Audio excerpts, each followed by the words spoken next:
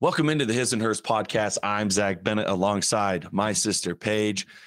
Today we have a SKOL instant reaction to the Week 5 victory over the Chicago Bears. We talk about how the Vikings snatched victory out of the jaws of defeat, the overcoming of a blown lead, and Kirktober is officially started with a great performance from QB1. We discuss our instant reaction and what it means for the team moving forward as they begin the season 4-1 here on the His and Hers podcast, SKOL edition.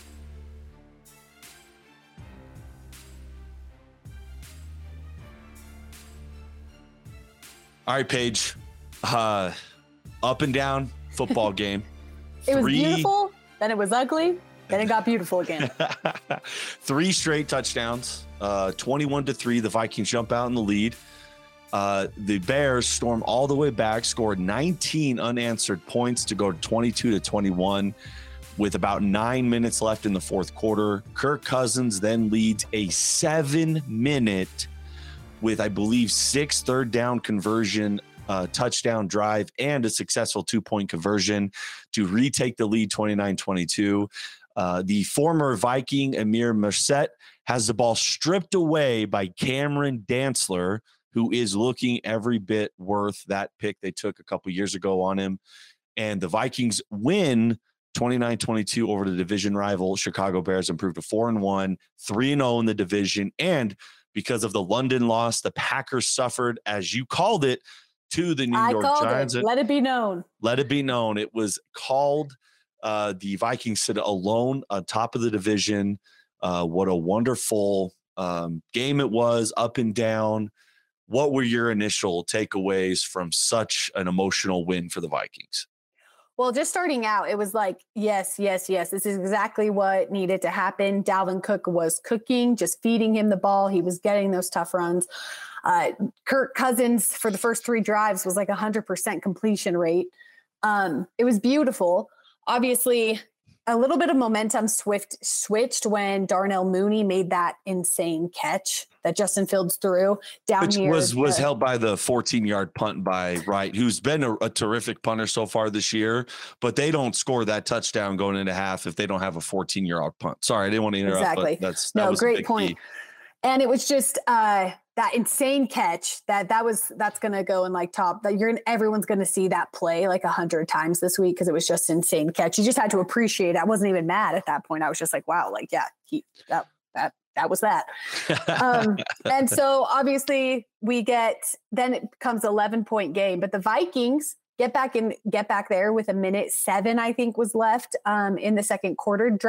Kirk Cousins drives back down, puts us in field goal range, and Joseph misses a field goal. Shocker. The Vikings fans are always nervous when a field goal goes up because majority of the time it goes against our favor. It doesn't matter that he went 5 for 5 last week. It's just the emotional damage that is there for kickers. It just never feels like it's going to be good. Yeah. Sorry, just got distracted because the Titans just intercepted it in the end zone from the Commanders who were on the 1-yard line. So that was insanity. But all to say, and then we get back down there, miss the field goal, and those key moments, I say in games, there is just a momentum switch that happens going into halftime. I think there's something to say about being able to capitalize in a big, like with points right before half that would have swung that momentum back to the Vikings. But we lost a little of that momentum because we missed that kick. So then we come back out slow third quarter. And by they take that opening drive all the way down and score. Yep. And just rough. That's when the Vikings fans start getting a little bit nervous throughout the experience. But obviously there's some things that we can clean up. And we've had close games this season where every game we walk away and we say, hey, that needs to be a little bit cleaner. And the thing that I love is that I think each week we're building upon those things. And so it's not always the same thing. And I think that we're making, like Kirk Cousins, that drive at the end that sealed that touchdown, Jay Jetta's getting the 2-point conversion. Like that's the kind of stuff that you pay a QB to be able to do for you. And Kirk Cousins did it today. When the momentum had swung, the Bears had gotten up, and Kirk Cousins able to drive down, convert so many third down conversions. And that's one thing that the Vikings can pick. Like we need to improve not having as many third downs that need to happen on those drives. Incredible stat line from that. But There was a lot of good things to take away from today. Always remembering that, hey, it's a divisional game. We always want there to be a blowout, but divisional games are tough. Divisional opponents know us better than anyone else. And these games, even with a team like the Bears, who is not expected to have a good season and is not having a great season, they're always going to fight. No, absolutely. And I think it's important, to really put in, NFL teams are really not that far in talent. Obviously, the Bears as an overall team, not as talented as a Viking, when you go player by player, but overall, they're still professionals. And there's going to be moments in the game that do turn the momentum, right? You had the missed field goal before the half. You had the blocked field goal. Those are 6 points that were left on the, left out on the field. And there was just some really good plays made by the Bears at critical moments. So the Mooney catch right before halftime, but that kind of is aided, as we talked about, by a 14-yard punt. So, there's little things that, like you said, that could be cleaned up that then you can start stepping on, the throat of a team and really putting them out. But there's a reason why, we mentioned this on a podcast previous, that in week 4, in the first 4 weeks in the season, there was 50 games that had come down to one score. It was a record. And obviously there's been more this Sunday, the Giants game, our game, Commanders, there's been a few more that have come down to the wire as well, Browns, Chargers. And so it's not a bad thing. Like last year, the Vikings played in 14 one-score games and we're 6-8. This year, this will be their third one. They're 3-0. And I mean, obviously that flips the entire season, because you're looking at, we could easily be 1-4, but we're making the correct plays and the biggest plays at the end of the game to bring ourselves to 4-1. So you look at Kirk Cousins stat line, 32 for 41, 296, 1 touchdown and that interception. And then on rushing, Dalvin Cook had a great day. I just want to say, I called Dalvin Cook having a 100-yard game, 6 yards short of a 100-yard game today. And we should have fed him a couple times more. There were a couple times in those drives that I'm like, why? Dalvin Cook is running all over these guys. Why are we not feeding him a teeny bit more? I wish O'Connell would have fed Cook more this game. Yeah, no, I definitely just agree with you. He was averaging 5.2 yards per carry.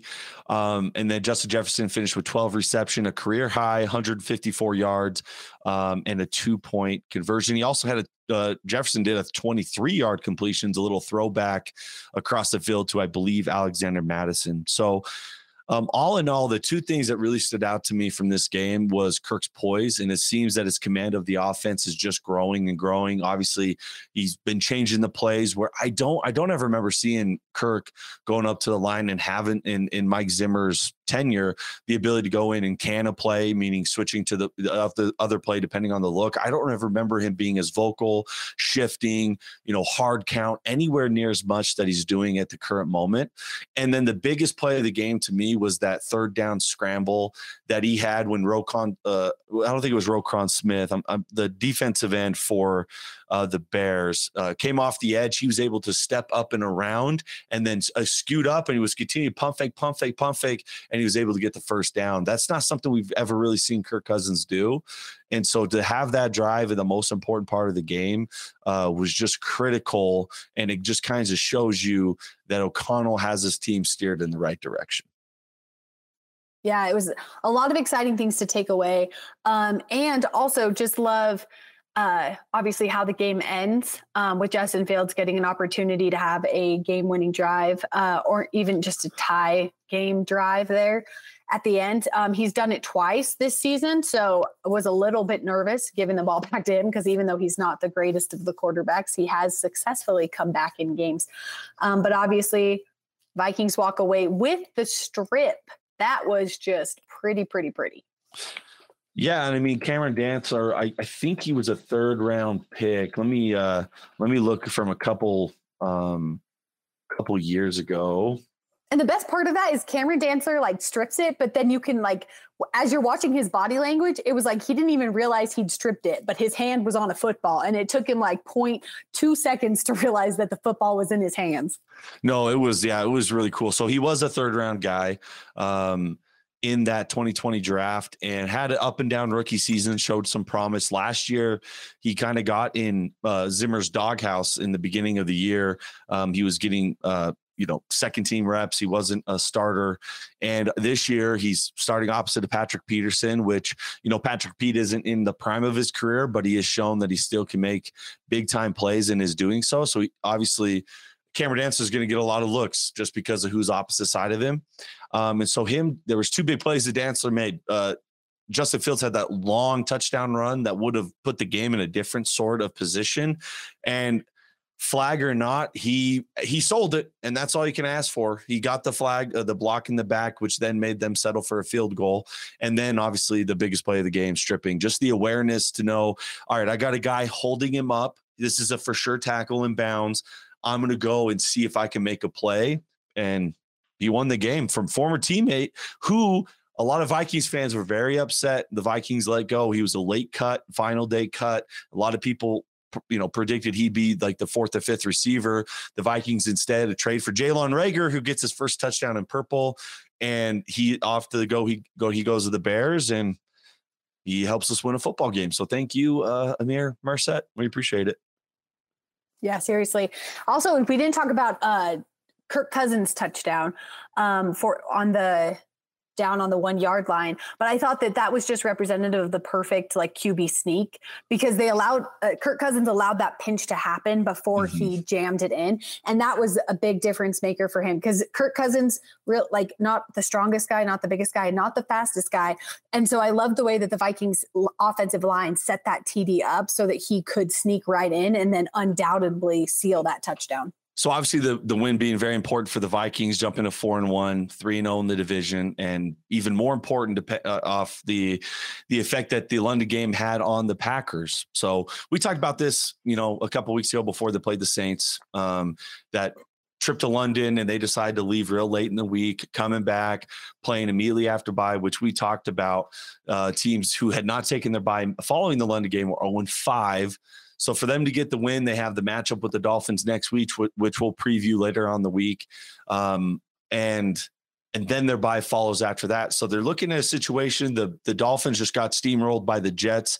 They lost, obviously, Tua was out with injury. And then in the first quarter, Teddy falls down to injury as well. So they were playing a rookie. I don't even know his name at the current moment. So who knows the health of their team? Obviously, they were the darlings early on in the season. So the Vikings are setting themselves up to be 5-1 going into their bye. And in a first year coach, Kevin O'Connell's career, you cannot have asked for a better start for the team. No, a great start. Trickling down the teams that are obviously at the top of the division, 4-1. I can't say the exact stat number. I'll have to pull that up, but teams that start out 4-1, chance of going to the playoffs is above 70%. That's awesome. That's music to my ears, man. That's beautiful. No, I think, and obviously there's a lot that they can, improve upon this game, but I think it just says a lot to the mentality of the team, right? We talked about the 6-8 last year in 1-score games, and to be 3-0 early on, the psyche of the team and the belief, right? There was when the Vikings got the ball back, I didn't think it was going to be a 7-minute drive. But just knowing how O'Connell has a few plays that he hasn't pulled out yet for those late minute drives, and how nails Kirk Cousins has been, I didn't really have a bunch of worry about them scoring. I was just a little more worried about the defense getting another stop, how the rest of the previous part of the game had went. Because a lot of the times last year, Kirk would do his job, take the lead late in the game, and the defense would kind of fall apart. Obviously, we've talked about that before. So I think this is a big step, and back-to-back weeks where the defense had to get a stop, because the Lions game, it was such a late score by the offense, and it wasn't really an opportunity for the Lions offense to go down and get a touchdown. These last two games, the defense had to have stepped up big for us to win, and they did. Obviously, we survived off a double doink, but it was a 61-yard attempt, so the defense did a great job pushing the Saints back. And on this one, just being opportunistic, looking for an opportunity to strip the ball away and doing it at the appropriate time, I think just shows to this team having a different vibe and mentality than the last couple of years have had. Yeah, exactly. And a fun stat that happened today was that the 17 completed passes that Kirk had on those first 3 drives, the longest completion rate of any Vikings quarterback ever. Oh yeah, he broke. Whose record did he break? He was Kramer. Held it for 40 years, throwing 16 straight in 79. I mean, you can't ask for a better start. So we take on the Miami Dolphins next week. Do you have any closing thoughts on this game? The Vikings jumping out to 4-1. SKOL, baby. Never been 4-1 with Kirk Cousins. This is the best start of his career. I think there's going to be a lot of Vikings fans. There is a little bit of, well, why didn't they put the hammer down and there were moments, jet lag. There's moments that it could happen. That's what we'll blame it on all week long. It's jet lag. Just jet lag. But you just take the wins as they come, because as this NFL season has proved, I mean, just getting a win is where you need to be. So 4-1 is 4-1, baby. SKOL! Let's go. Yeah. Get the SKOL chant up here, baby. Let's get it. SKOL. All righty, the Vikings 4-1. They're on a 3-game winning streak, and they face the Miami Dolphins in week 6. That preview will be coming out on Friday morning. Make sure to check out for it. This has been the His and Hers podcast, SKOL edition, instant reaction. Let's continue to do them when they keep winning. That's what I love to hear. Tell them that later in the week. We'll see you guys.